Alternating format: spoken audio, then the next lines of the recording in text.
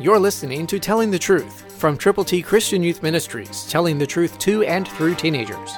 Here is Triple T founder George Dooms. Believe on the Lord Jesus Christ. The 17th chapter of John is wonderful words between Jesus, the Son of God, and the Father.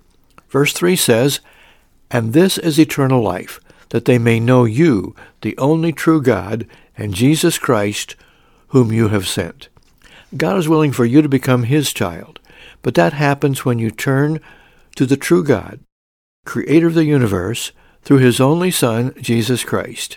And when you have that relationship established, then eternal life is available to you. God wants each one of us to read His Word, to put into effect the things that we learn from His Word. The Scripture is so important for us to know. Remember, this is a conversation between Jesus and His Father. And this is eternal life, that they may know you, the only true God, and Jesus Christ, whom you have sent. Do you know Jesus? If you don't, you can. Admit you've sinned. Turn to Jesus from your sins. Believe on Him. Tell others about Him.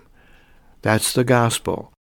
And that will help you grow in Him and help others come to know Him, whom to know aright is life eternal. Thank you for listening. Pray lots and tell people how to get to heaven. Christ, through you, can change the world.